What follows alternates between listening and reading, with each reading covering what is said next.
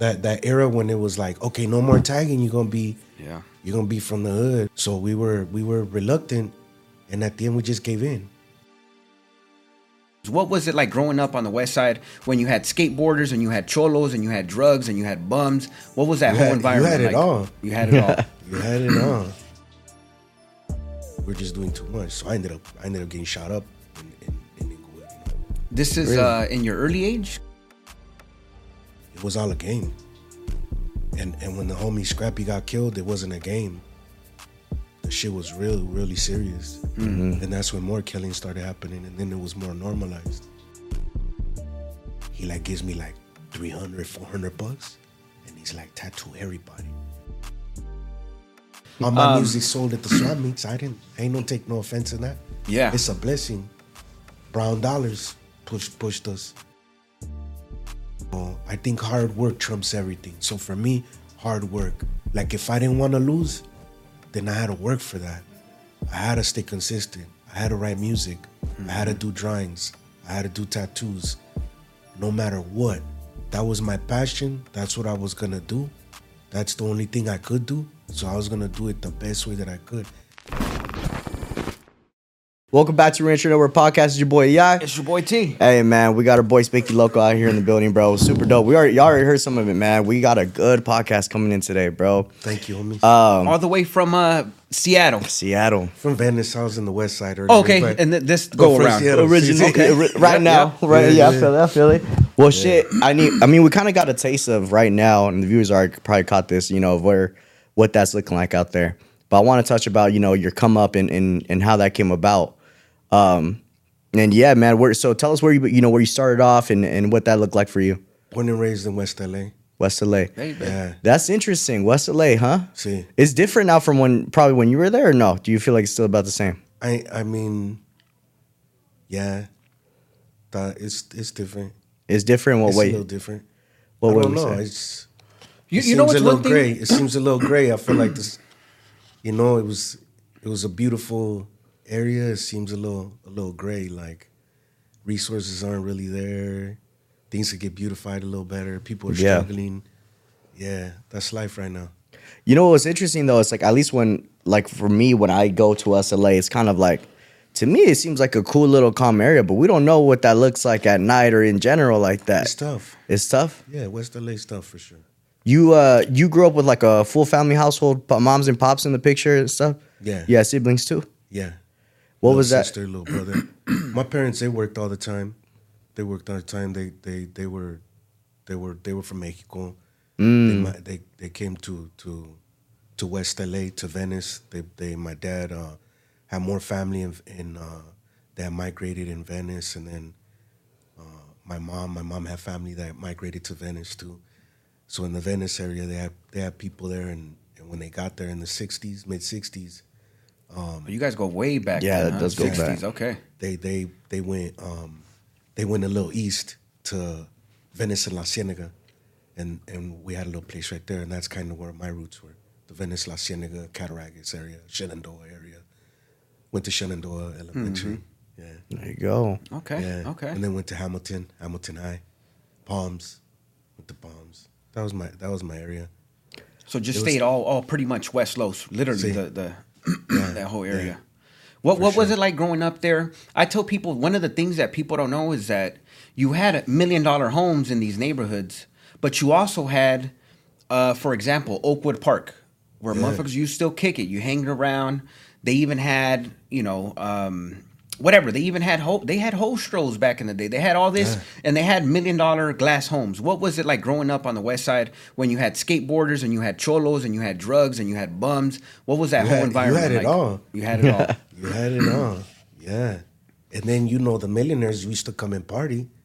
They come get dope and whatever, and you know what I'm saying? Everyone rubs shoulders, That's nuts. Sí, un poco de todo. But then it was not like, it wasn't lame in the area. Like, there was a lot of murders and a lot of gang activity. And, I moved to Inglewood for a little while, lived in Inglewood. Everyone lived in Inglewood because the rent was cheap, so you'd see, like, different barrios there, but, they're not going to like it. I wouldn't like that, You see all kind of activity. And then we hang out with, and party there, and we're just doing too much. So I ended up getting shot up in Inglewood.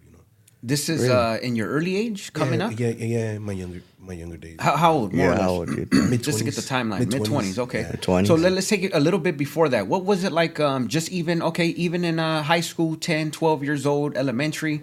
Did you know you were going to go the gangbanging route? Or what route? When did you decide that? It's interesting because the school, like Hamilton and Palms, and it's, there's a little bit of everything. There was negros, there was raza, there was chinos, whites, there was a little bit of everything.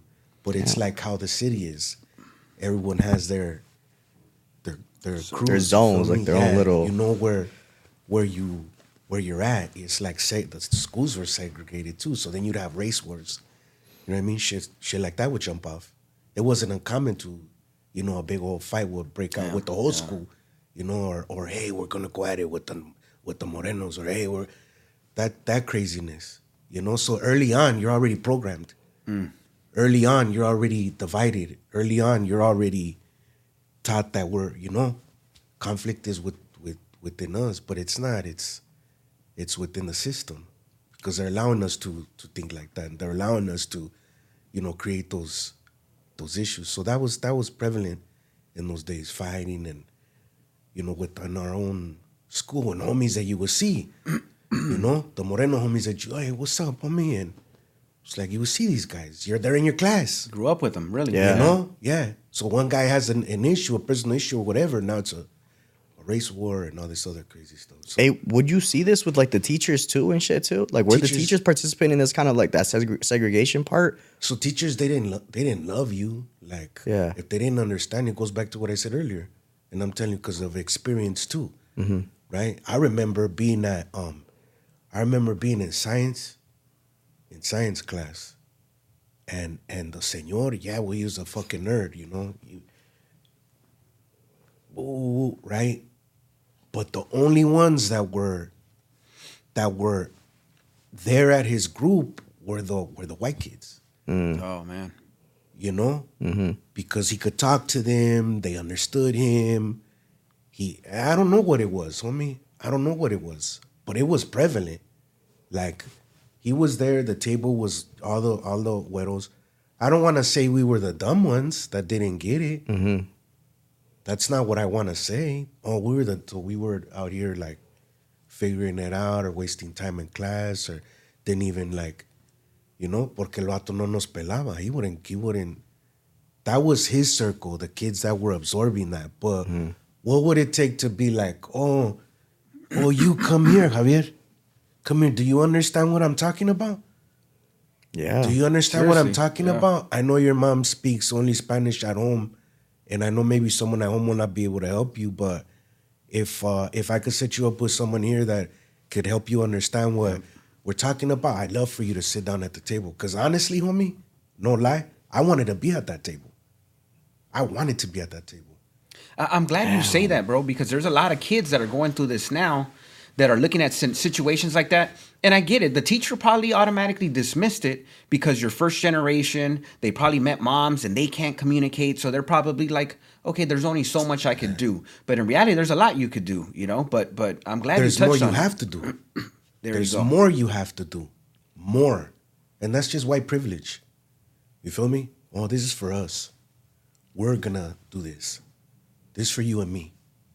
It's not for them. It's for us. Let them fail. They want to fail. They're animals anyway. That shit is nuts. You feel me? Yeah. Growing up like that has to be. I still remember that, homie. I still remember that. So what would happen after that? What would you take that energy and that what would you do with that energy from that? Art. Okay, art at an early age. Okay.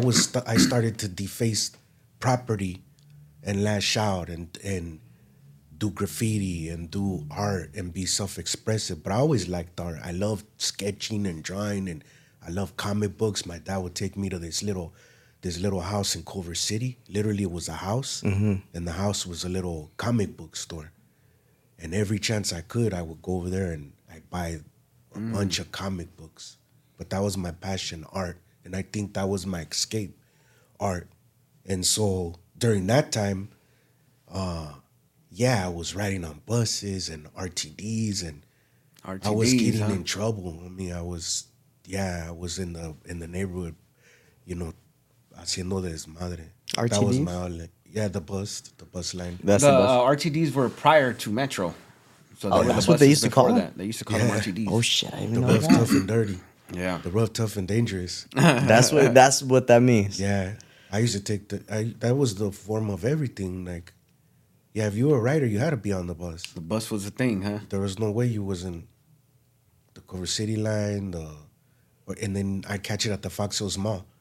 Because then my parents, they were always working. That was another thing that was our downfall. My parents were, afraid of not having things, right? So they always were working to provide. And that's where our divide was, where they didn't have the time, and we didn't understand that. Were you the oldest sibling, or were you? I was the oldest, yeah. And you had, how far apart were the My other sister sibling? was 9 years younger, and then I had another little brother 9 years younger than that. So you were literally solo. You grew up as a single kid, basically. Yeah. See. So going through that, you get into this graffiti stuff. Did you know that would eventually take you into gangbanging and going that route? Fuck or no. Or instead of going the family provider or something like that? What how did you come to those decisions? Shit, the tagging got me way more in trouble, like because then the escalated? homies were like in the area. They were like, it came that point that era when it was like, okay, no more tagging. You're gonna be from the hood. You're gonna be from the hood. Like, no more tagging. No more. There was this big thing about no more tagging. So we were reluctant, and at the end we just gave in because it was all homies anyway. You're it was going all up people with from the neighborhood. Yeah.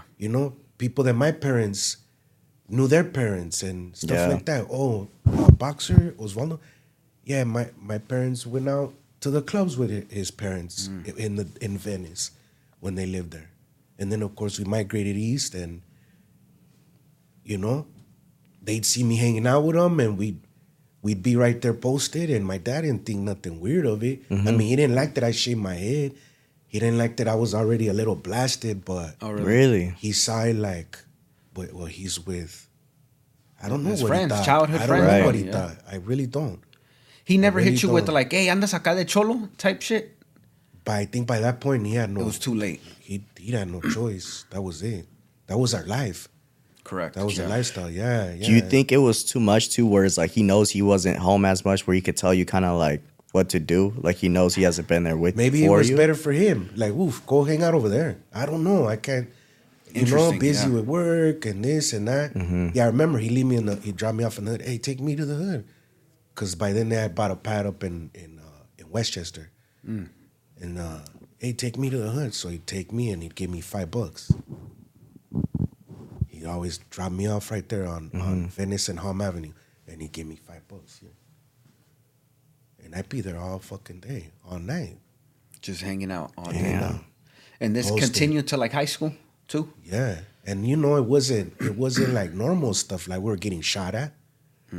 Fools were rolling up on us, or we would be going down their street and socking fools up, or whatever altercations we get into. It wasn't normal stuff. It was not stuff I want my kid. Like, oh yeah, here, let me drop you out so you go be a dickhead. Yeah.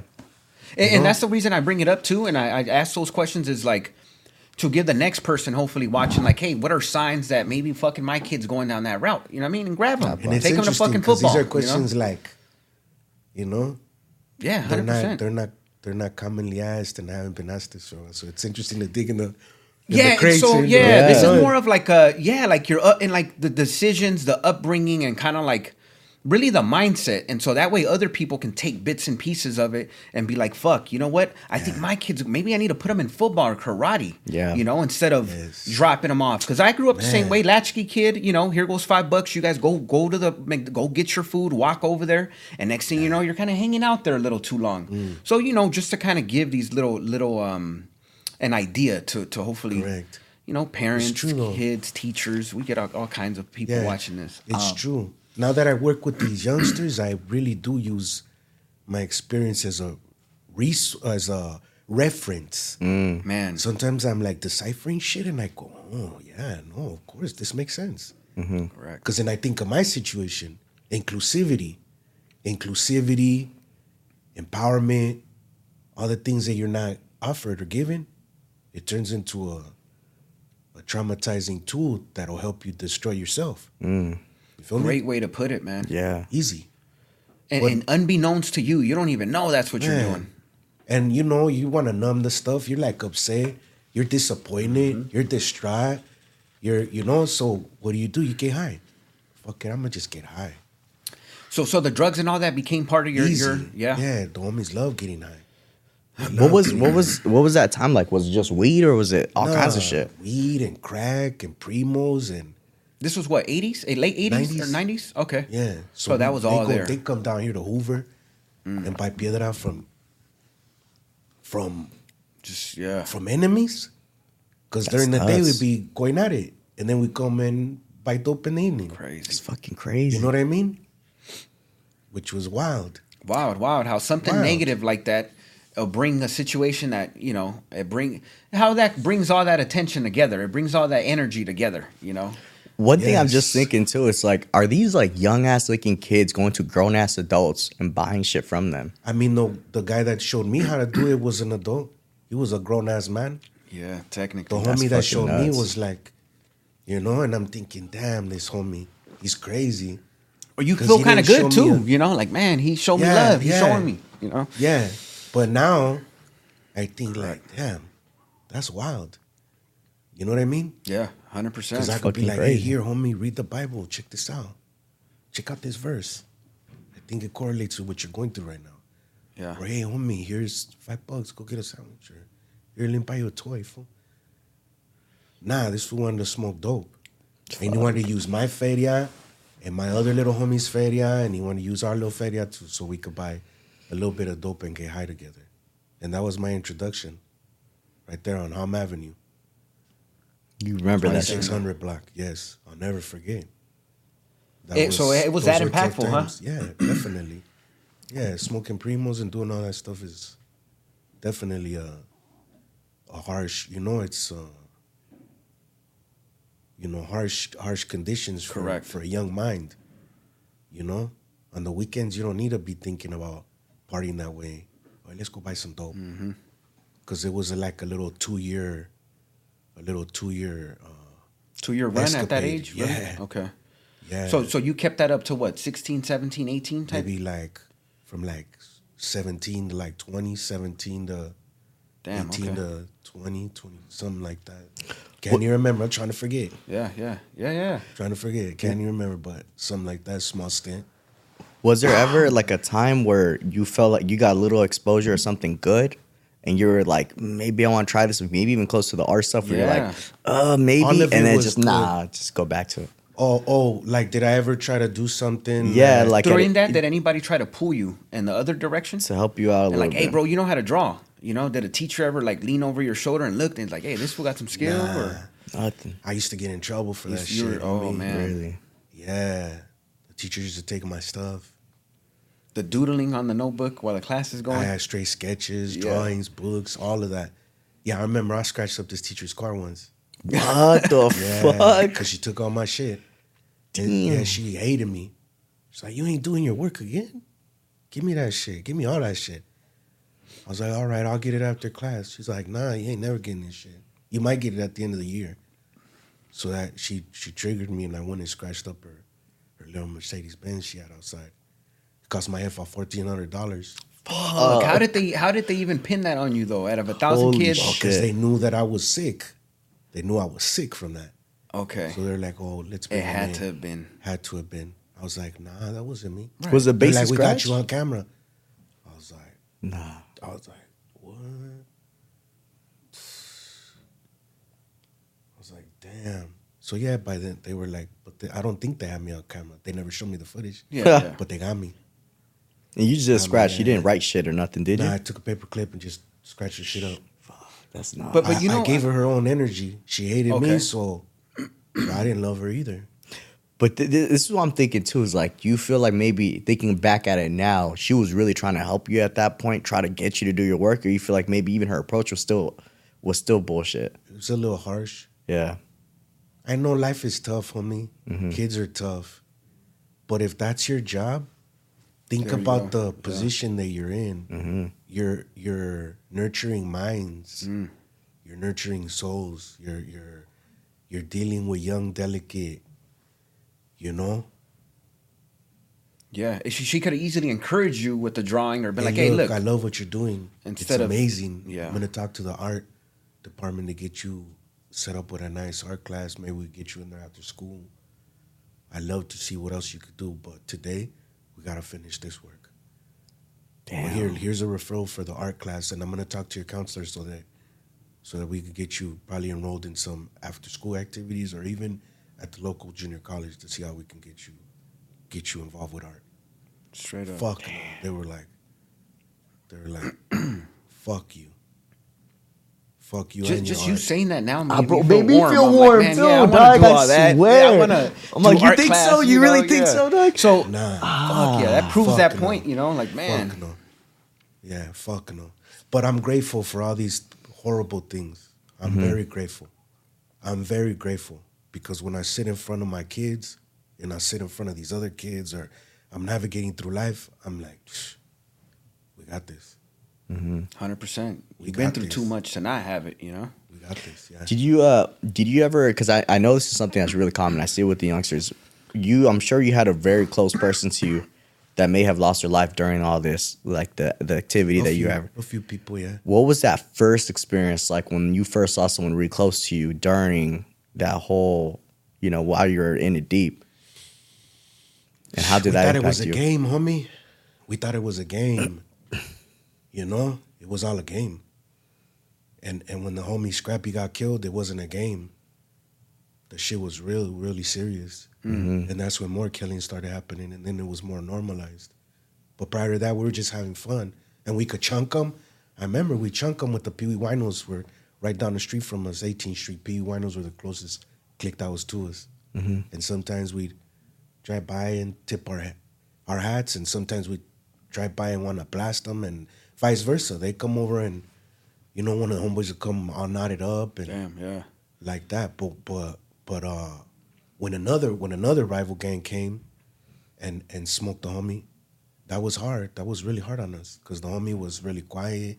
He was really strong. He had a big heart, and at the time, I think he was going through some things because he was only getting bolder and crazier, and he lived maybe 5-6 blocks from the area, 7 blocks from the area, and we'd insist they were gonna pick you up. Fool.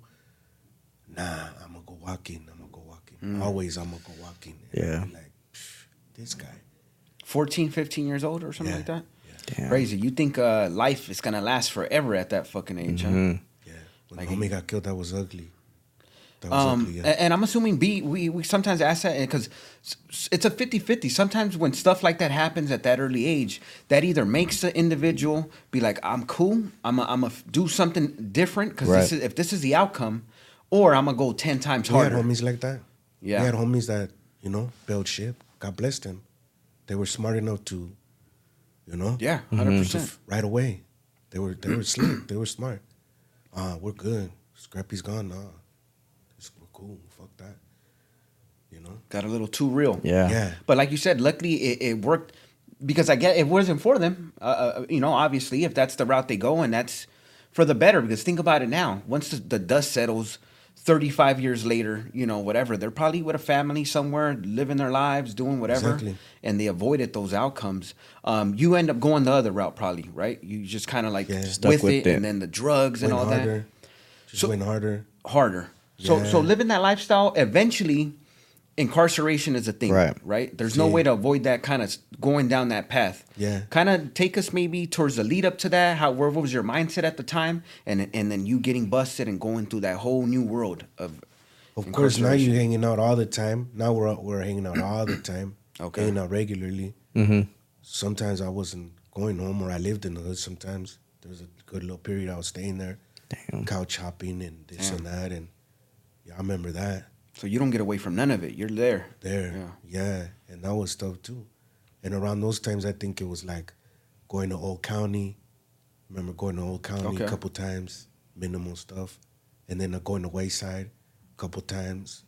That was interesting. What was that like? What was that like for you? That wasn't like, fuck, why am I here with a bunch of grown men? Or I don't know. It was interesting.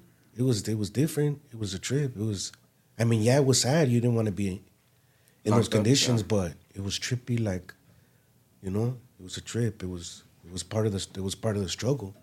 And then, you know, that's like an accolade. Like, you don't feel like you're a loser when everyone's doing it. Mm-hmm. You don't feel like you're out of place when all the homies are getting busted. True. And everyone's talking about, I ran into this fool and I saw this fool and this and that and I just got out. And like, why would it be abnormal? It's normal.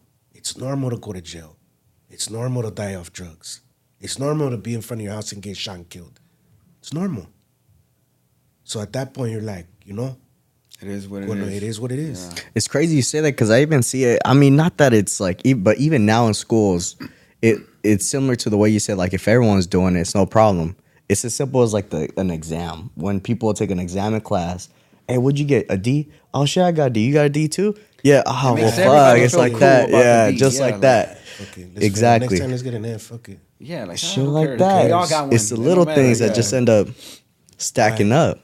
So yeah, and then I remember trying to like stay out of trouble for a little bit, and I got with this girl, and we ended up going to. That was my first introduction to the Pacific Northwest. I knew this native girl. Native American. Out of she was in Eugene. That's Oregon. Up north, right? Yeah, in Oregon. Yeah, and she's like, come. I remember going with a little bag of dope, I think. And at that time, I think I stopped smoking it, but then I tried selling it.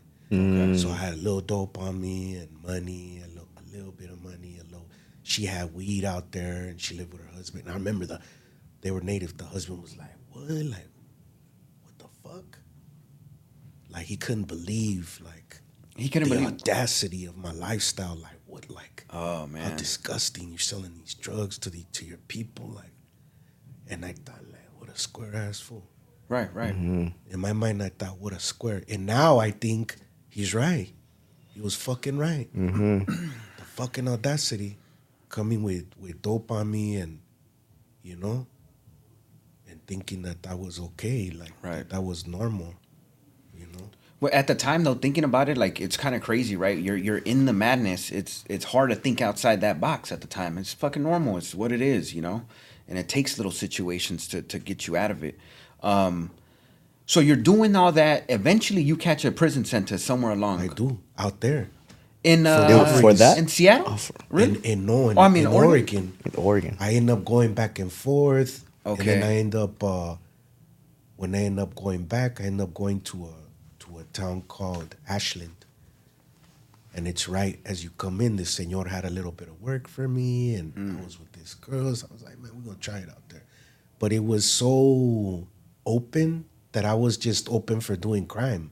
So I can go and walk into CVS and grab whatever I want, and just bad habits. I'm like, look, there's no camera. Oh, but fuck it, let me take this and let me do it.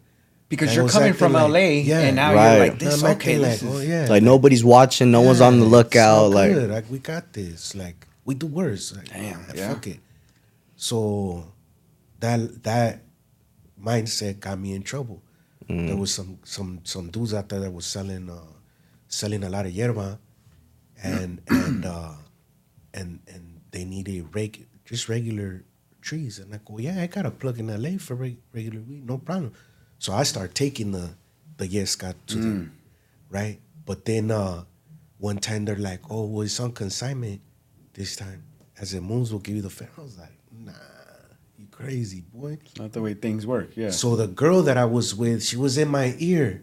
We're all drinking, and she's in my ear. I can't believe that they got you and this and that. So I, like a dumbass, listening to her, I go and I take this pistol and I go rob like 6 people in the house, because by then apparently we must have needed the feria already or whatever she was in my fucking ear about. So I ended up going over there and robbing like 6 people. Got gold and feria and all kind of shit. And that's what got me in trouble for some robberies out there, yeah. So you get away at the time and everything, and then they yeah, I went on the run. You went on the run? Yeah, went on the run. Posted bail, went on the run. And I was out for about 3 years. And I had nightmares about that. I had 3 years. Yeah. I was out here, I'd get stopped. I'd be shitting bricks. Because you knew the whole time something was pending up there in Oregon. The robberies. Yeah, I remember one time they pull us over and nothing comes up. Me and the little homies get pulled over in West LA Palms area.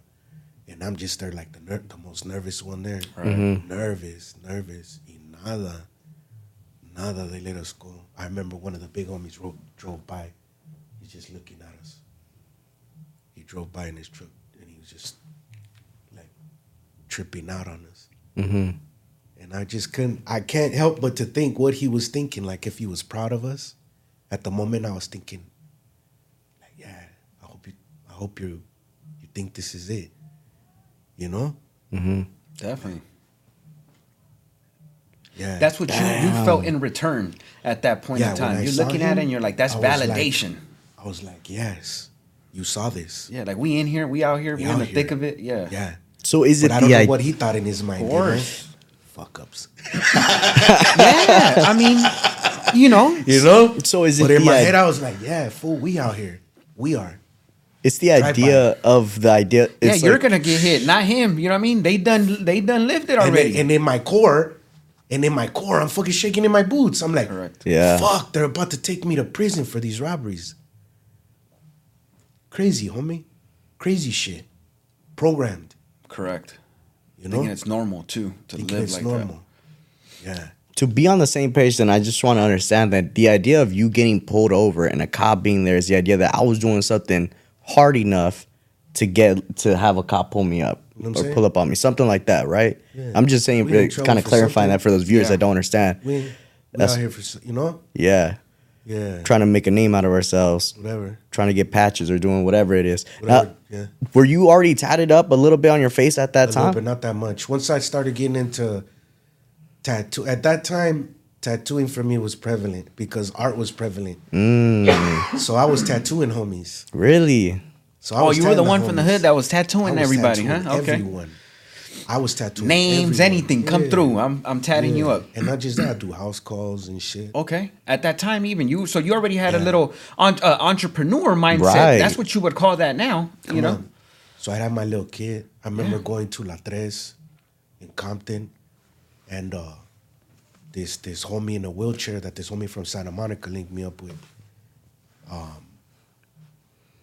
He like gives me like $300-$400, and he's like, tattoo everybody. And in the front of the pad, tenía alambres that ran all the way to the back, and you know the pads in Compton are huge, right? So all the way in the back, he had a little monitor, and he'd sit there in his wheelchair staring at the monitor, but he'd have traffic all day long. What? I don't know what he was doing. None of my business, but I was sitting there tattooing everybody. You're tattooing, and those $300-$400, that was the most feria I ever made in a day. Damn. So I was all excited to tattoo 5, 10, 6, whatever the case might be. You're still on the run at this time? When you kind of discover this idea of like, fuck, if I can get 300, right. I mean, let me see what I do with it. Calm. My life was a mess. I don't know. Could have been. Yeah, shit. I mean, shit. Could have been, yeah. Probably. Okay, so how was it you getting busted?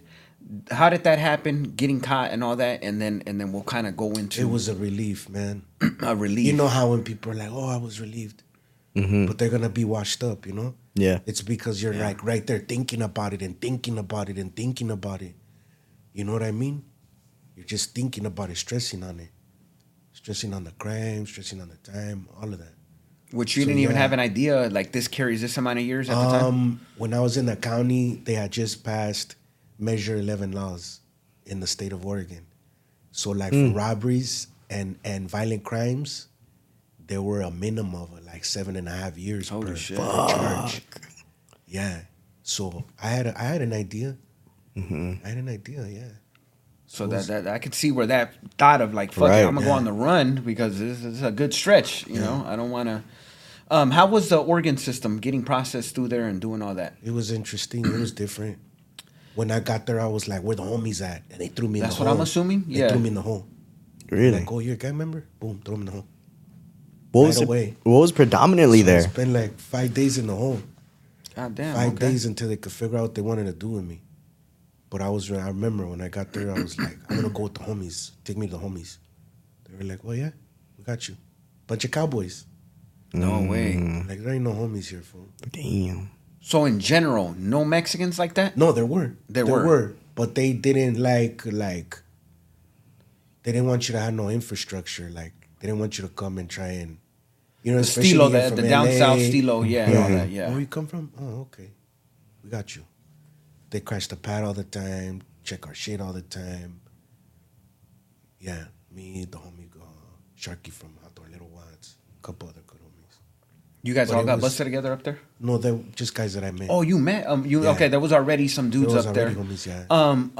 You felt like that stretch kind of got your thought process moving along a little more about maybe other things? Yeah. Or what was your mindset at that time? Yeah, I felt like it. I didn't have nobody like my kid's mom wouldn't come see me. I didn't really want her to come see me. My F5, I didn't encourage her to come see me. Because then I'd see the homies at their visits, and they'd come back like all aguitados. Instead of coming back happy, come back all sad. And I was like, nah, I can't do my time like that.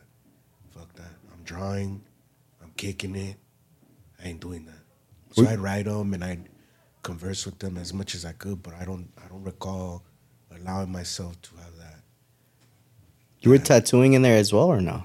Yeah, good question. That was a charge. That was escape. That was escape. So they weren't playing. They really weren't playing out there. Huh? So if you had like a needle or you had stuff like that, or even a blade, you know, to like cut up your books or to make a frame, cut up a summer sausage, notepad or the summer sausage, whatever. That was a charge. That was a escape charge. Oh man! So you really had to be careful with that shit. You had to really, really be careful with blades and things like that. So machines, I just wanted to go home.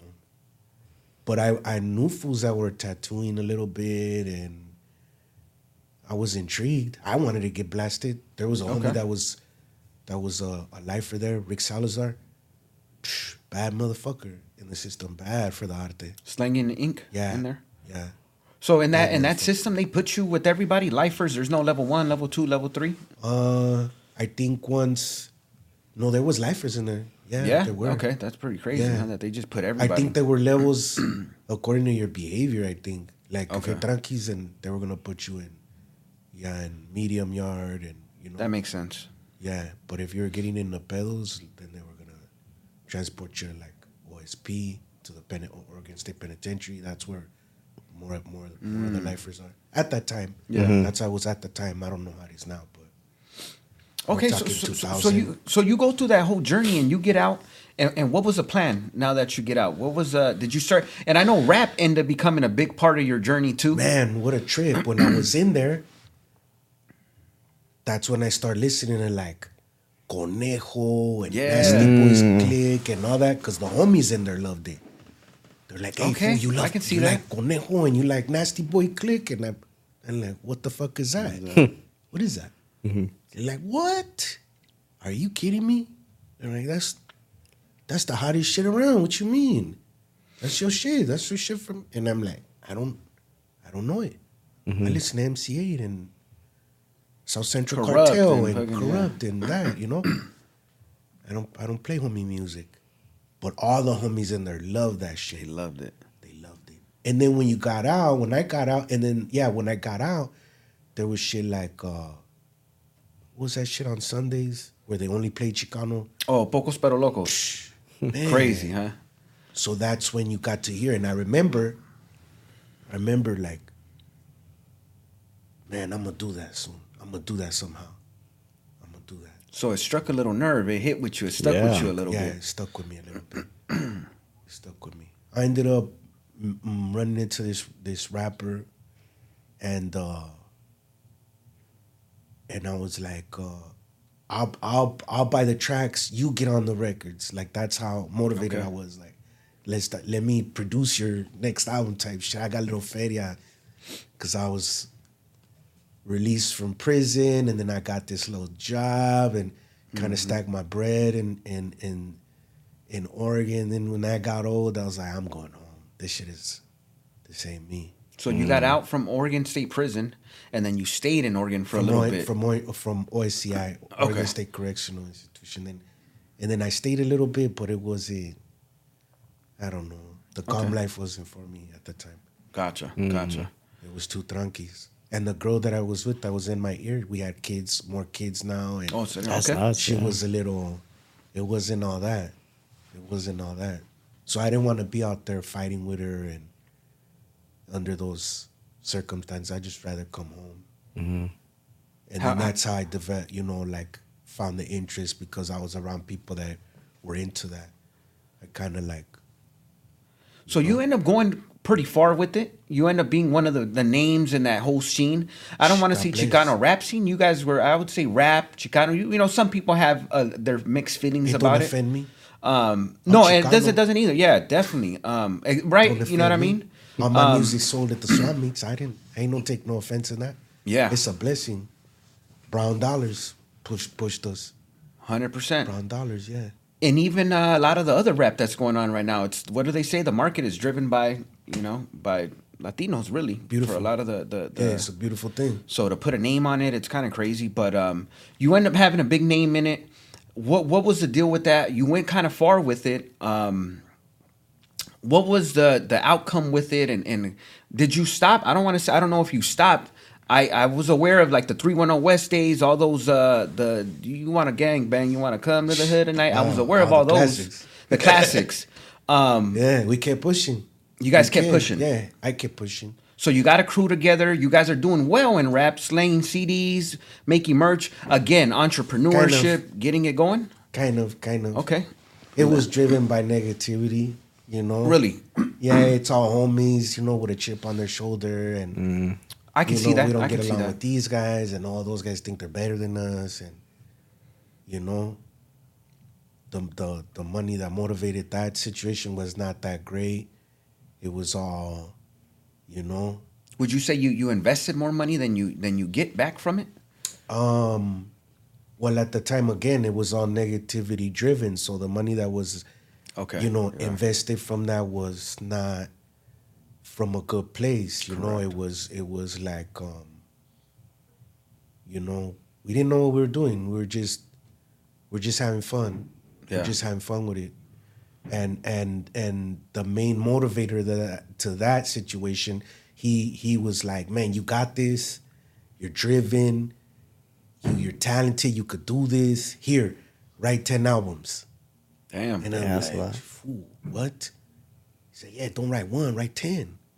He's like, and check it out. Instead of writing just one, you know, like, look, you got all the homies, write something for him and write something for them. And now we got a big catalog. And so the entrepreneur mindset was a collective. It wasn't all on my own. No, it was a collective. I mean, I was a workhorse, but still there was, you know, ideas and I think work ethic that came from other members of the group. But it wasn't all positive, you know. It was all, you know, negative in there. Yeah. Which you're still kind of young at the time. I'm thinking under 30 at the time. No, right? For sure. Yeah, for sure. So let's go now in 30s, more or less. Music, is that still a thing at this point in the 30s? And when did tattooing start becoming the thing? Well, here's the thing. I got busted for a little bit. When I came back out, I started realizing everybody who swap meet CDs I was able to get now have social media pages. And so I started finding everybody, and when I found you again, I started seeing more of the tattooing and the portraits and the art. Amazing. And then murals. I think you were doing a bunch of murals, and then when did that kind of, I'm not saying overtake the music or your name with the music, but I felt like that became Spanky Loco Tattoo. That became the thing. Beautiful. I left it alone when I started doing the music, which I wanted to kick myself in the head over. Yeah. It was like I thought I needed to be hyper focused on music, And so I stopped doing tattooing, but I've been tattooing before I was doing music. And it's interesting because maybe from an an outside view, you think, oh, this rapper trying to be a tattooer. But no, that's my early roots. Like that was your yeah, I go to different barrios and tattoo all kind of homies. I tattoo homies and get tatted by homies, and I think authentic LA shit. Yeah. So and real quick, and that just makes me think that when tattoos had stories, like real stories behind them. well, when there was no social media, you could see people's work and you knew where they were from. You knew the homie, like you'd come, oh yeah, oh that's so and so from Lennox, or that's homie from Santa Monica, or that's so and so from, that's it. Like, and fools would know because that was word of mouth was strong. That's like how would E40 sell an album in the 80s? Like, how would E40 sell a crazy, platinum album in the streets out the trunk? Word of mouth. Word of mouth was everything. So the same in the system, word of mouth is everything. So when you see arte, you'd be like, oh yeah, that's so-and-so from, oh yeah, who did that? Oh yeah. So, and a lot of these guys were freehand artists. They drew on your skin, which is like a lost craft almost. That's something I love doing now. I only do freehand tattoo. Is that right? Okay. But going back to the question, at the time I was like, I'm not doing tattooing. I ain't got no time for that. I'm gonna do music, but I want to kick myself in the head for not doing both. Sticking with the arte and doing that different art form, but it really consumed me. I was really involved with that. We got huge distribution through EMI Latin at the time, which was a big North American distribution company. Got us in the Sam Goodies and Warehouse Music, and when I was in the malls, when Sam Goodies, huh? Yeah, Warehouse Music. If you remember that. Yeah, I remember walking in and there was like a display. The very last days of that era, CDs and all that. And I remember seeing a big old display. I was like, damn, crazy. And I feel like that was our push to the next level. And then I want to say 2008, during the recession and all of that, I think music was not as prevalent, so therefore our group, it became smaller and smaller because I'd get booked for Japan, or I'd get booked for Europe, whatever, and they didn't want to pay for everyone's trip now. What? And they're like, oh, we want to pay just for your trip. You were traveling like that? That's what I want to say. Touch on what's this Japan thing? How does that even happen? What's this? Homie. Oh yeah, Rome, Belize, Japan like a dozen times. Based off of the tattooing or the music at this point? Music and tattooing. And now, okay. Yeah, Madrid, Barcelona. You've been to all these places? Yeah, Moscow. What was Moscow, that like? Russia, that is insane, man. What was that experience like, going from where you came from, now going to a whole different culture, a whole different... Man, I dreamt of that shit. That's right. Being able to do shit like that. My first dream was to be in New York. That was my biggest dream. The Big Apple. I don't know. You know what I'm saying? We're kids. Yeah, especially the graffiti and everything. Right. Like, man, hell yeah, New That's York. The motherland, hip hop, of art, graffiti art. And yeah, I went to with my group, the Latin rap conference. Okay. Which people familiar with that was an active event. They'd have it like yearly, or I don't remember who put that on, but it'd be relevant people there.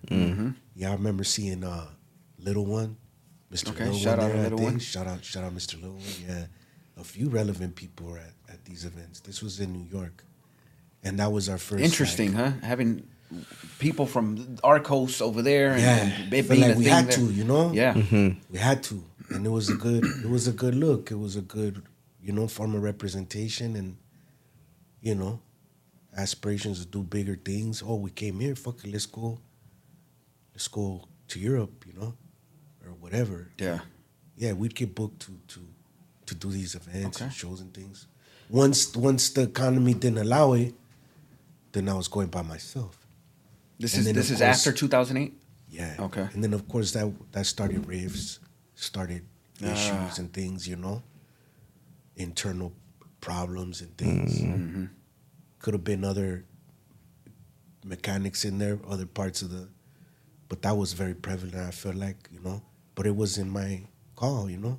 I had to survive. I had kids. I had to figure it out. And if you couldn't be happy for me, then we're probably never friends to begin with. Yeah. Let me ask you something. Going out there or wherever you may have been, was there any time where it was like, what kind of stuff tripped you out? Like where you're like, what the fuck? What the fuck is going on here? The whole thing, everything tripped me out. What was it that kind of tripped you out though? The people, the food, the culture, everything. I'm assuming you're just sitting there thinking, like, I'm from LA, and I'm a loser. I'm a straight loser. I'm a loser. I'm born to lose, and I'm here. And God bless. And so, that's a driving, you know, thing also. Like, nah, I'm not a loser, and if we all had an inclusive state of mind, we could all enjoy this. We could all see the country, the world. There you go. You know, we could all travel. We could all eat great. We could all do great things. Be cultured. You know, how many times you tell people, you want some sushi? Right. You know what I mean? Yeah.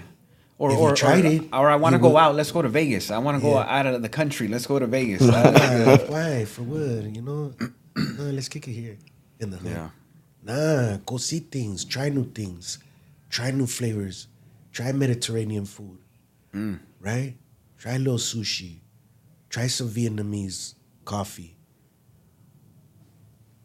Try a little Italian coffee. Try some Brazilian churrasco. Try, you know what I'm saying? That sounds nuts, bro. Yeah. I didn't even know about that. Sao Paulo, Brazil.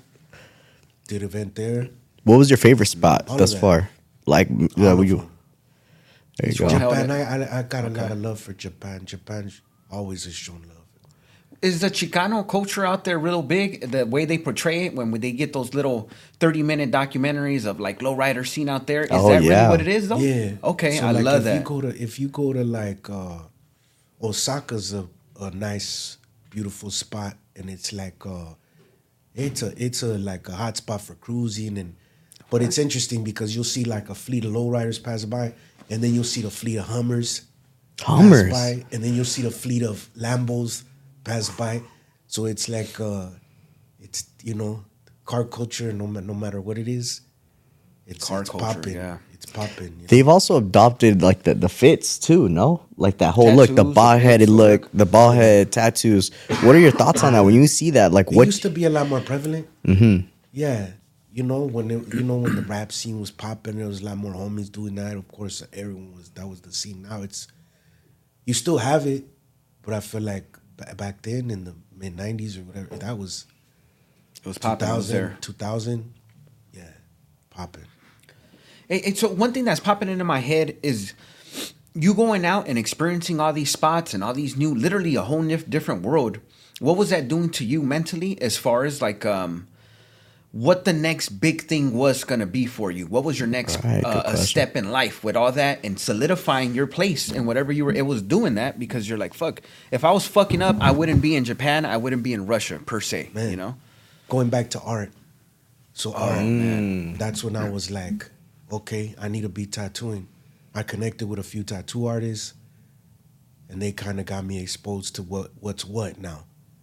Mind you, I had this old ass equipment from, you know what I'm saying, from when I was in the hoop banging days with the homies, like doing these backyard boogies with the homies in Compton or whatever, you know. That's like, right. I wasn't, you know, keen to what's what. And then I link up with some cats that set me up with equipment and set me up with gear and set me up with new machines and set me up with stuff. And from there, it was like, okay, this rapper trying to be a tattoo artist. And I had to break that stigma. You had to go through that, yeah. Of course. Oh, look at him trying to tattoo. He ain't one of us. Again, making you feel like you're not included. Making you feel like you're not part of that, right? So I think hard work trumps everything. So for me, hard work. Like if I didn't want to lose, then I had to work for that. I had to stay consistent. I had to write music. I had to do drawings. I had to do tattoos. No matter what. That was my passion. That's what I was going to do. That's the only thing I could do. So I was going to do it the best way that I could. And so because I had the music outlets now and strong following, then of course putting out a flyer and say, hey, I'm going to be in Portland for the weekend. Who wants to get blasted? Yeah. That's hard. I book up for the weekend. Damn. Off rip. You were already off Quick. rip. That's you were fucking nuts. Quick. So I'd be like, yeah, it's a blessing. Let's go. And then from there, it was like, I'm in town. We're tattooing. Let's go hit some walls. Let's go hit some trains. So now go do that. So I take paint, and then from there, the customers will come. Oh, I have a restaurant. Can you come and hit it? Come do it. Hey, I have a kennel in my pad. Hey, can you come hit it? I have can you come hit my house? I've had 3-4 clients tell me, come blast my house up. That's hard. I love that, bro. And you know why I love it too?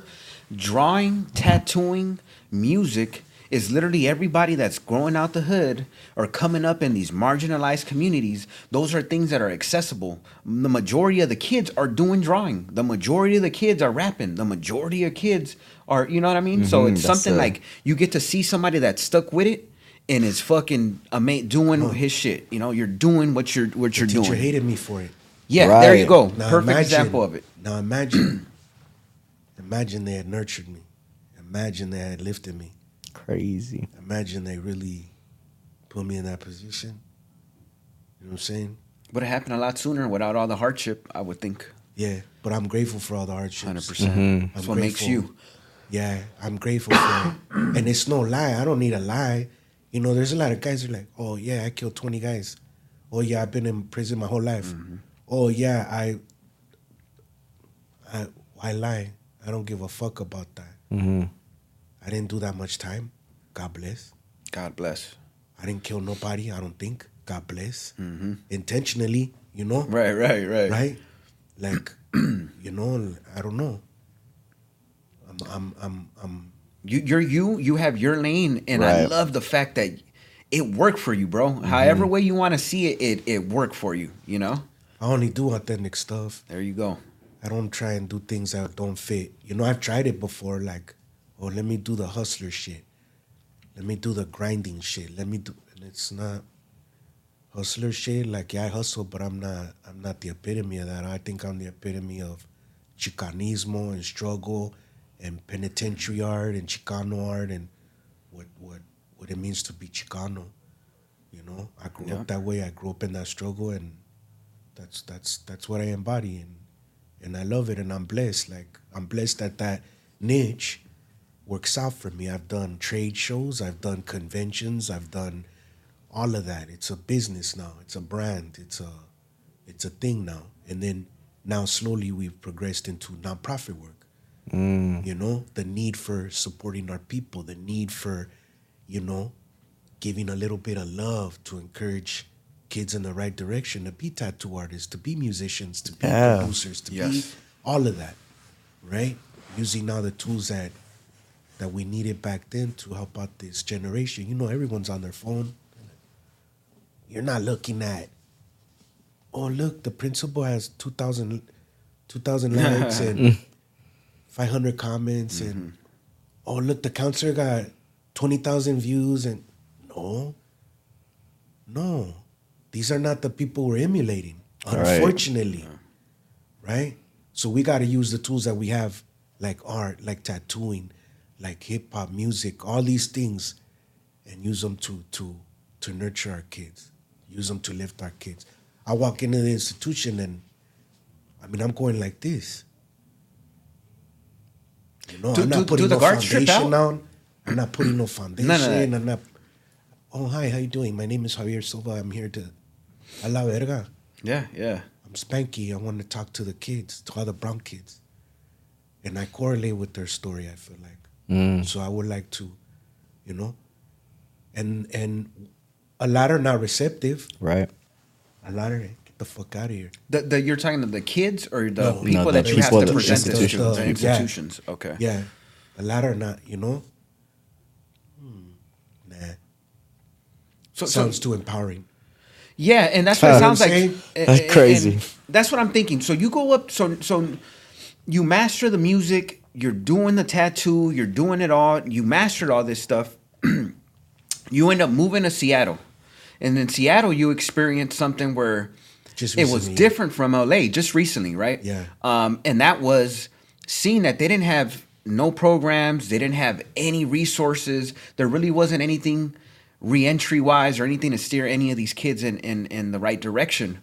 What was the first thing that exposed you to that, or what did you see? And we touched on it before. Yeah. Maybe it could have been off camera, but maybe I had a little situation at my shop. I had a shop by the airport, and I felt like the area, the city could have came to our aid a little better. Had my shop been in Bellevue's, like a area that has nice feria, yeah, out there. Had my shop been out in Bellevue, they're not gonna let my shop stay vandalized and broke down, and a lot of the businesses in that area are like that. So it wasn't like, it wasn't like, oh, these are problems that's their problems. Let them figure it out. Right. That's what it was like. Instead of, oh, you're a community member, you're bringing business to the area, you're definitely bringing people from. There's a 1%, 2% of hotel feria that gets allocated towards the arts in Seattle. I put in on that. Oh shit! I bring out people fly out, they gotta stay in hotels. Well, percentage of that feria goes towards the beautification of Seattle. I've applied for grants for beautification jobs, for boxes, for walls. Of course, when you send my Chica art, when you send what we do, they're like, nah. It's not. Nah, let's put some Sasquatch up. Let's put mountains and pines and things like that. You feel me? Some Bob Ross type. And they don't, so of course, again, we're not welcome. We're not welcome to the table. We're not allowed to be part of that. You feel me? So right away you get to seeing how the system is. You get to seeing like, okay, I'm trying it the right way, right? I'm trying to be resourceful and make things move along the right way, but it's not moving the way we'd expect. Especially in this color, in this skin. It's criminalized. They don't understand it. It ain't like there's a huge lowrider scene or like there's a huge this and that. It's not that prevalent. I told you we're the minority there. Mm-hmm. So they're like, please, we'll help you when we help you. You get what you get, basically. You get what you get. So then that's where my desire for, pushing brown love and pushing the importance of inclusivity was prevalent to me. Maybe it's my trauma from not being allowed at the table to learn with the other white kids. But at the end of the day, I don't want my children to suffer. I'm not going out there and putting in on this 1% of these hotels and things and helping out the economy in the Pacific Northwest so that we can be left out. Hell no. And I love the fact that you weren't passive about it. You're one of the rare people that actually fucking said, let me figure something out. And so now you started your own full-blown nonprofit. I did. God is great. Locos. That's insane. Most people would be like, it is what it is. You actually put your best foot forward. They were like, well, we can help you if you were in. I remember coming to this location. It was like an organization that helped out organizations. But when I looked up, like, help for brown businesses, support for brown business, I need to get my shop running. Again. So I'm looking at beautification, feria, seed funding, something to come and support my business, a grant, something, right? I had already dropped like 30 racks into setting up shop, having my equipment, having this and that done, getting it set up, advertisement, this and that. Fuck that. There's got to be resources. Nada. Nothing, huh? So this is in Seattle. Is Seattle the main city? Would that be like LA, the biggest? Seattle, I think, is the most recognizable. Okay. You know what I'm saying? Yeah. That's like, I don't really stay in. I'm like on the outskirts. Yeah. But it's for a reason. Mm-hmm. Yeah. Yep. It's for a reason. It's a different viaje where I'm at. Way different viaje. And I like it. At first, I didn't understand it. now I love it. It's because it's completely different otro pedo. Yeah. Are you in like a greenery area? Like now, that's beautiful. Like open space, no Twilight. Neighbors, like Twilight, huh? Twilight. That's exactly what I'm thinking. Yeah, shit. I mean, you're probably tired of the cars and all that. It's about time you hear you see the leaves fall in the fall. You know, fresh air. See our family in the west side. We're in the west side, and you could hear todo el desmadre, the choppers and the round flies. That's nuts. And you could hear it. Hey, and now the homeless. How do you feel? You know, oh shit, right? As to where before it was like it's part of the white noise. It don't matter. But me, I could tell when I'm here. I'm like, okay. It's nuts. When we went to Atlanta, we took some of the youngsters with us. They're right here from the area too. Yeah, nice. And sounds crazy. They loved it. Shout out to Kai people they brought them to the house, warm welcoming. They were like, they cooked for them and everything. But we went at night, and it's loud at night, but not loud in the way that it is out here. It's loud in crickets, animals, stars, loud as fuck. Nice. And you see it in their faces, like, yo, recording the noises of the nighttime, like, because they don't hear that. And there's actually stars. Yeah, there's stars. Yeah, but it's crazy. Sky, you know, you see one of them were like, yeah, like, dude, it's crazy. Like, you know, nobody ever talks about being able to see the sun go down. Nobody talks about being able to see stars, but like being here is like, damn, I want to see this. And that's important. Yeah. That's culturing our people. Right. That's showing them that there's things outside of our area. You know? Way many more things. That's just a little glimpse of what's outside of the area. And it's all a beautiful thing. We allowed that. We should be allowed to enjoy all that. Have exposing access to all them. that. Yeah. I think being out there, I think like, you know, you need to be an organization. That's what triggered me. So while you're trying to get resources and trying to help out the youngsters all on your own, you were getting roadblocked a lot. And somebody was telling one of the reasons is you have to be an organization in order to. So when I was trying to help out my own situation, my own shop. Okay, that was the first step. Yeah. That's when they're like, oh no, we have grants and we have feria, but you have to be an organization. Yeah. You're not an organization. So I'm like, I'll be back. There you go. Yeah. I'll be right back. Let me go handle this real quick. And it was something that I've been, you know, been on my mind, in my heart for a long time. So I go, this is the perfect time. But it was a year of like, that's all I did. Knocking on doors and going to city council, you know, talking to city council members and trying to talk to the mayor and going to the city planner and all of that. Trying to understand the system, understanding what our position is, where we belong, how we work, where we sit in the picture, and all of that, homie. All of that. Sitting there applying for economic development positions and trying to be part of that and stuff that I normally... Yeah, what probably I don't belong there. Man. I don't belong there. That ain't for me. I don't belong there. Right? Again, automatically like Xing yourself out. Right. Yeah. But as soon as I pull up, just, you know, acá, yeah, of course, I'm the elephant in the room, but I love hearing what's going on. Homie. I love knowing, like, okay, this is what you're doing with the feria here in the area. This is why my shop is not in order. This is why you ain't got no love for us. And show me where these other, you guys are a city. You guys get funded. You guys have grants and feria that's allocated for your demographic. Where's that going? And then you go and meet these other organizations and you come and it's a big building like this. Buildings and, oh, we do a podcast here, but there's no one there.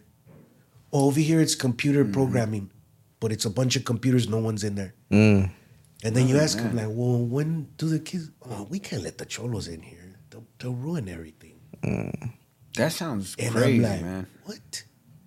So then you start seeing like the problems with the system. Like they're giving feria, but they're not giving it to the right people, or they're giving it to questionable people. I couldn't say. Correct. Yeah, I feel it. I couldn't say. But the leaders could be better chosen, I think. And these are all Latino driven representatives out there? Really? Latino, really? For that area, yeah. Okay. That's interesting. But again, it's not Latino mindset it's not, we're not the majority, so now we got this gatekeeper mentality. Now we're oh, well, you don't look like our kind of Latino.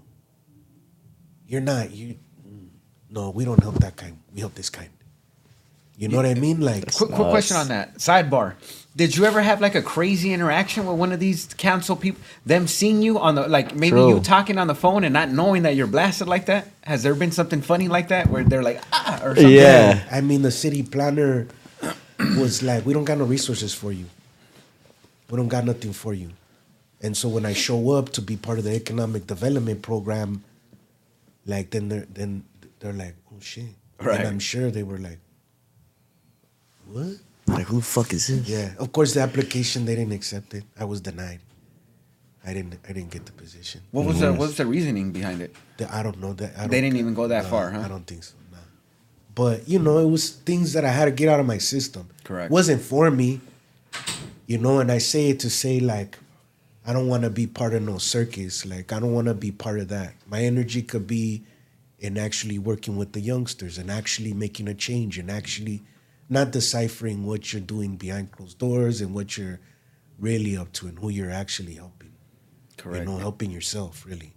And you touched on it. And so you're actually doing that now. You said you have upwards of 150 kids that you're working with under Locos, or they're part of Locos? That's good. Yeah. That is insane. That's a lot of kids. That's a lot of youth that you're touching, man. That's like, you're actually, that's impactful, bro. That's huge, man. Weekly. Yeah. Weekly. So what kind of activities are happening, like, with We're them? doing creative writing. We're doing photography. We're doing tattooing. Yes. Damn. Tattooing, homie. That's We're hard. painting. We're doing graffiti art.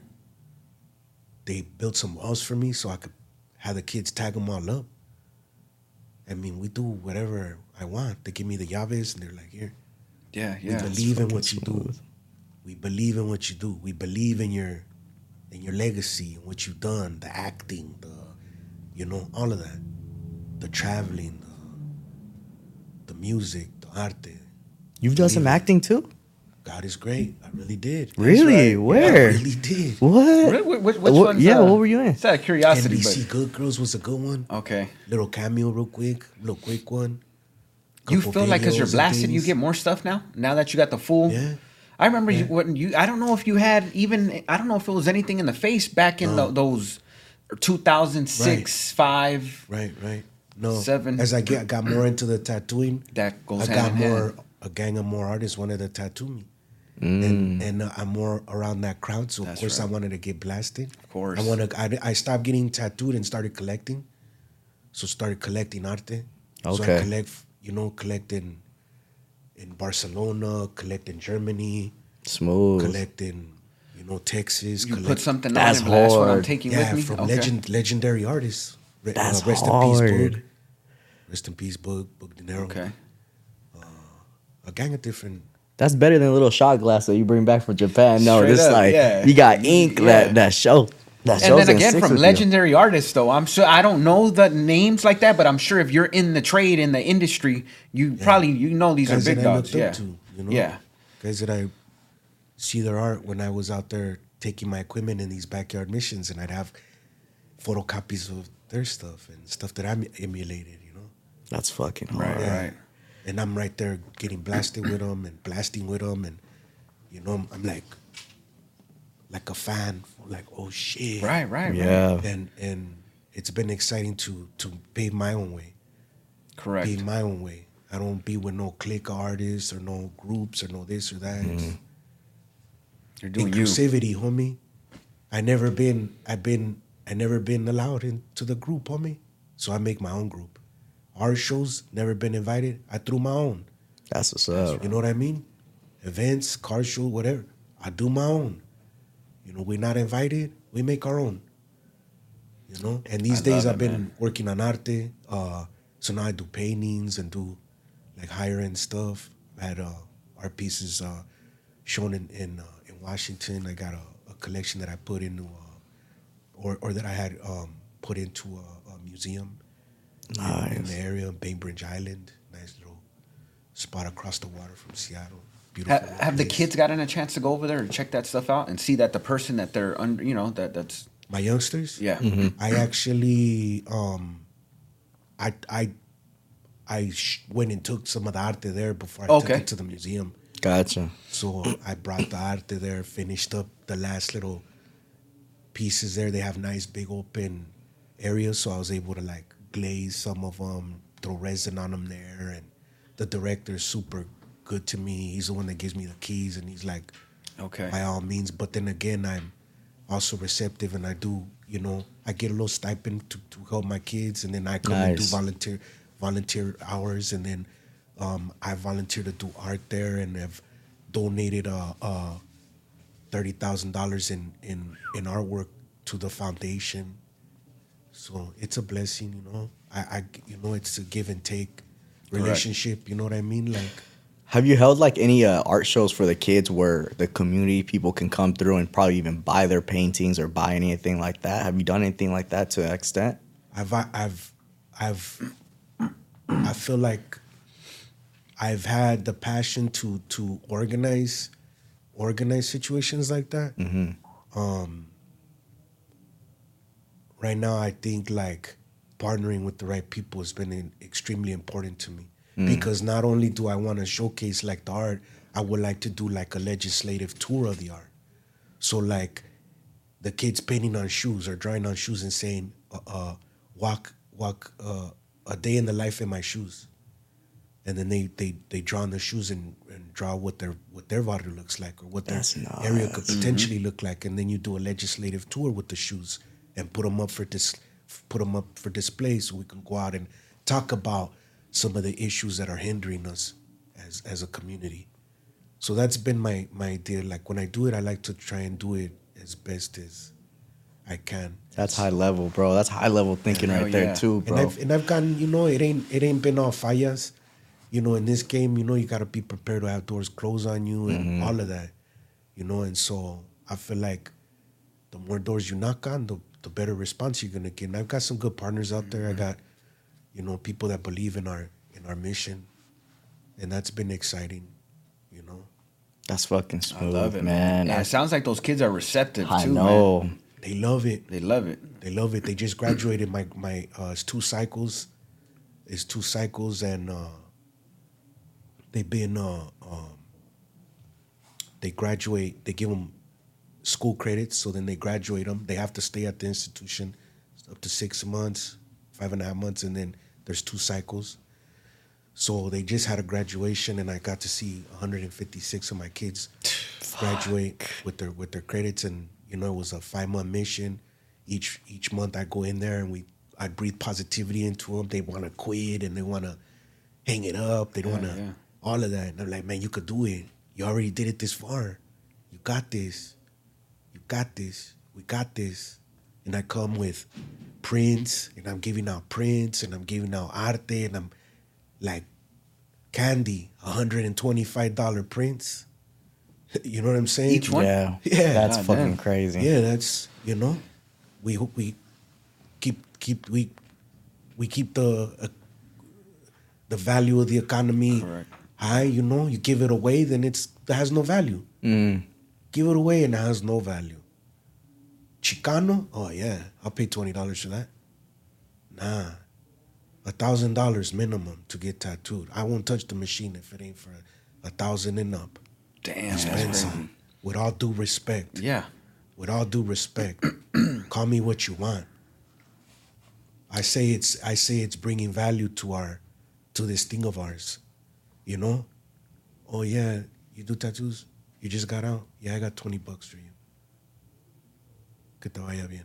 Yeah, pay that homie. I'm good. Pay that homie $120 an hour. Pay him $250 an hour, cause he did the time for that. He sat there and mastered his craft and suffered to give you this beautiful tattoo today. How about you break this fool off? At least $500 for that butterfly. I'm just saying. That's right, for that butterfly. I'm just saying. Take that. I'm just saying. Yeah. I'm not trying to be an asshole. No, I agree. I think that's the reality of it, bro.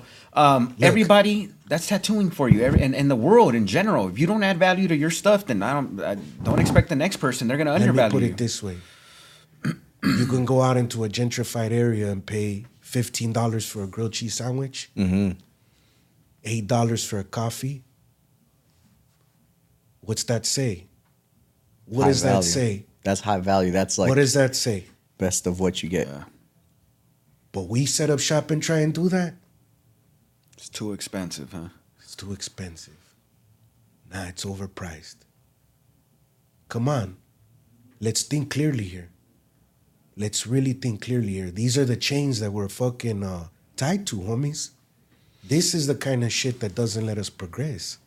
I'm driving down Lincoln, and there's a bunch of beautiful little businesses, all white-owned. Where's the Chicano businesses at? Where we're selling a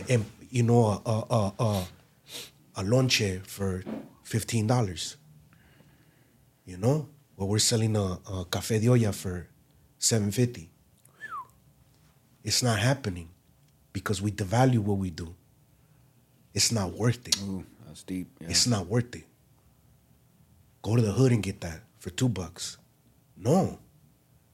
No way. This is a recipe of generations. This is something that's authentic. You know what I'm saying? Handmade. How can you put a value on that? You don't like it? Then go where you need to go. Go to Ralph's. With all due respect. Yeah. I'm not making you come here. You come here because you want, because you believe in the dream, because you understand my situation and you know that I'm trying to make it here. And I'm creating generational wealth for my family. Not that I'm trying to hit you over the head for, you know what I'm saying? It took an investment to be here. Correct. It took an investment to be here. It took a lifetime to be here. So if Joe Smith can set up shop and do a sourdough sandwich for $15.99 and a Americano for $8, then what's wrong with us? You know what I'm saying? Yeah. What's wrong with us as people that we don't have confidence in what we're doing? We don't have that ideal of, let's, it's handmade. It's handmade. We put our heart into this, right? It ain't thievery. Everything. It ain't thievery. It ain't thievery because you have the option. You have the option. Mm-hmm. You can go somewhere else. You can go stay home and make a sandwich. You know what I mean? Yeah. So that's my idea. That's my idea. And sometimes I understand, like, oh, Spanky, I don't have 1,000. Well, I got some artwork for you. I got artwork for you. Here. Or you catch me on a good day. Hey, I got a limited time. What do you have? I got 700. Come here. Let's go. God bless you. Let's make this happen quick. Right? That's right. Yeah. Oh, I saw the painting. How much is it? 10,500 for the original. But I have prints. If you like a print. Oh, I would love the original. I don't think I could do the original, but I'll order a print. How much is a print? Canvas gallery wrap print, 300. Easy. 18 by 24. I'll send it to you in a couple weeks. Let's go. Fuck, I feel like I just bought that shit right now. You know what I'm saying? Yeah. It's like, okay, there's options. Yeah. We make options. So that's, but it's years of experience, of years of being down, years of this and that. And that don't sum up, we talked about don't sum up my life. I'm not like this pintero crazy guy, I've that's those are highlights of my life. Correct. And that's why we wanted to touch on them, because not everybody goes to prison. Not everybody has to go to prison. Not everybody has to do stretches. We tend to have that because that's who we work with. Mm-hmm. But we always want anybody that can relate to the population that we're serving. And my mission is to get anybody watching to take bits and pieces of everybody's testimony and put it into their story. Right. And use whatever they want to use from it, because you're going to have to build your own pathway after this. Correct. So if what you said, maybe maybe the music piece hit with them, or maybe the getting out of the, going to Japan after art and doing something like that, if that's what sticks with them, then hopefully they start building their own lane, Hell yeah, and I think it's super important. But shit, with that being said, if you got anything you want to shout out, anything you want to promote, anything you got going on right now in the future that you want to get out there, throw it out there. Let us know. Shit, it's been a year of, doing community work and really deciphering what that means and how that looks and what our position is in it. And I feel like peace of mind for me is extremely important. Like being able to sit back and work and kick ass and all these things, but also enjoy life and enjoy the beauty of, what life has to offer. That's important also. Peace of mind is super important to recharge and come back and do the work again. And because I was so involved with why, and the answers of why are we underserved? Why are we treated this way? Why? It's I think it was a driving force to push hard with the nonprofit and saying, okay, well, we got this. We're gonna work with our kids and we're gonna show them that culturally they're important. And I come in with coloring books with my chica designs on them.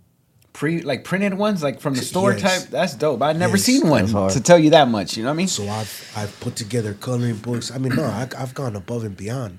Okay. To creating mission and vision statements, to create programming. I mean, I've had my team working on workshop curriculums, on pillars. We do healing circles.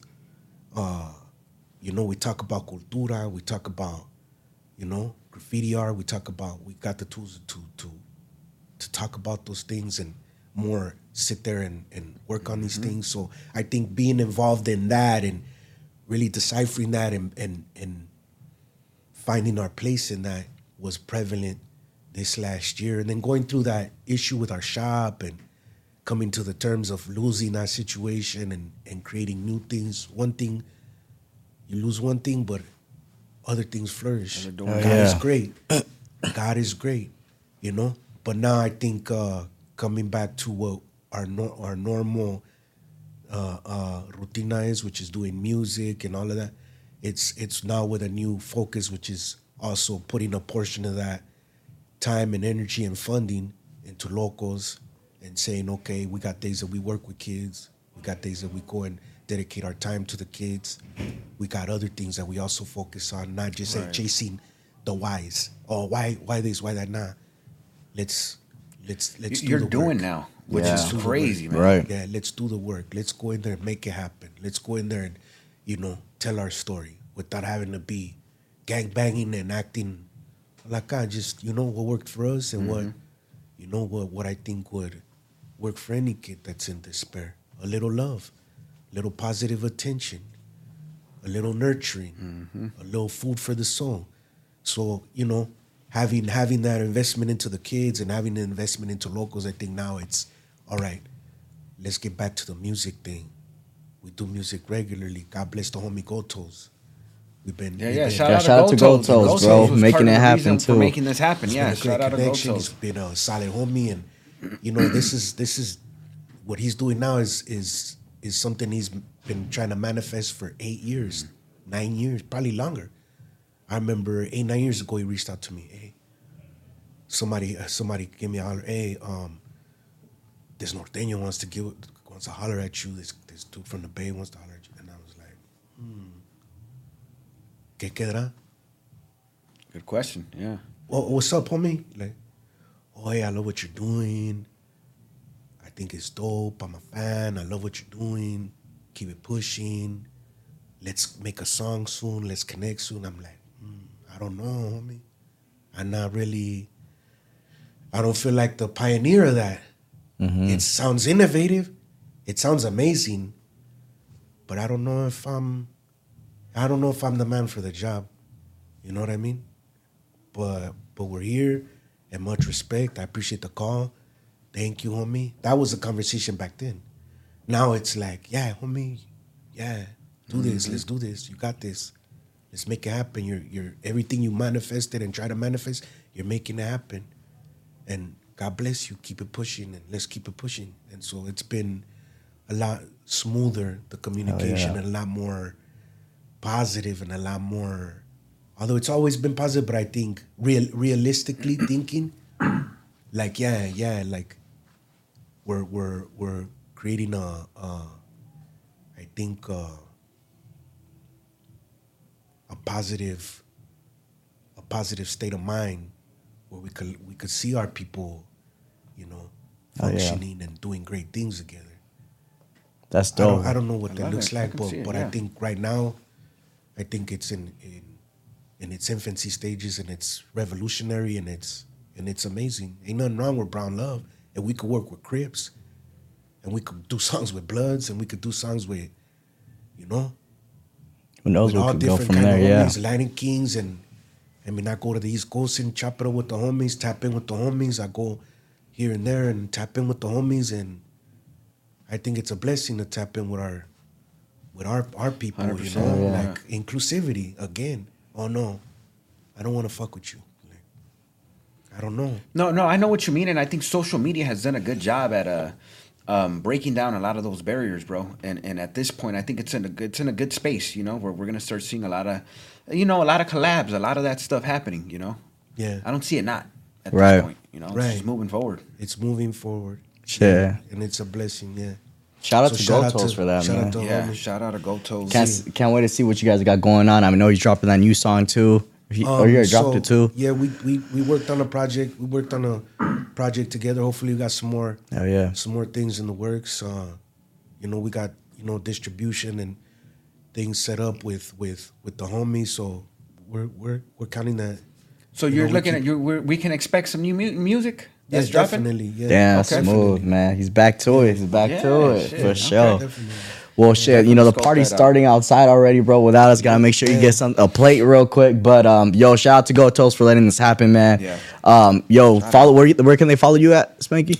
At OG Spanky Loco. There you go. On Instagram, y'all check out his work too. Super dope, Locals man. Nonprofit. There you go, Locals Nonprofit too. Yo, follow Website that. too Give and us some everything? love. Localsnonprofit.org. There you go. Wanna Yep. support the cause. You know, Perfect, man. all the support goes a long way. If you're in the Pacific Northwest and want to roll your sleeves up and come and do that good work, put your good foot forward, then we're out there. We're everywhere. That's what's up, bro. We're trying to make an impact everywhere. In Hell all yeah. the world is a ghetto. The world is a ghetto, so we're just trying to make a small impact for our demographic and Hell beyond. yeah. And Hell beyond. yeah. 100%. God bless. That's the foundation of it, you know. Right. So Yeah. Yo, make Shit. sure y'all like, subscribe, comment, man. We appreciate you. Thank you, Spanky, for being here, bro. Thank you, homies. all that good stuff. Hell Appreciate yeah. you. Reentry Network Podcast. We out, baby. Hey. Let's We out. get it.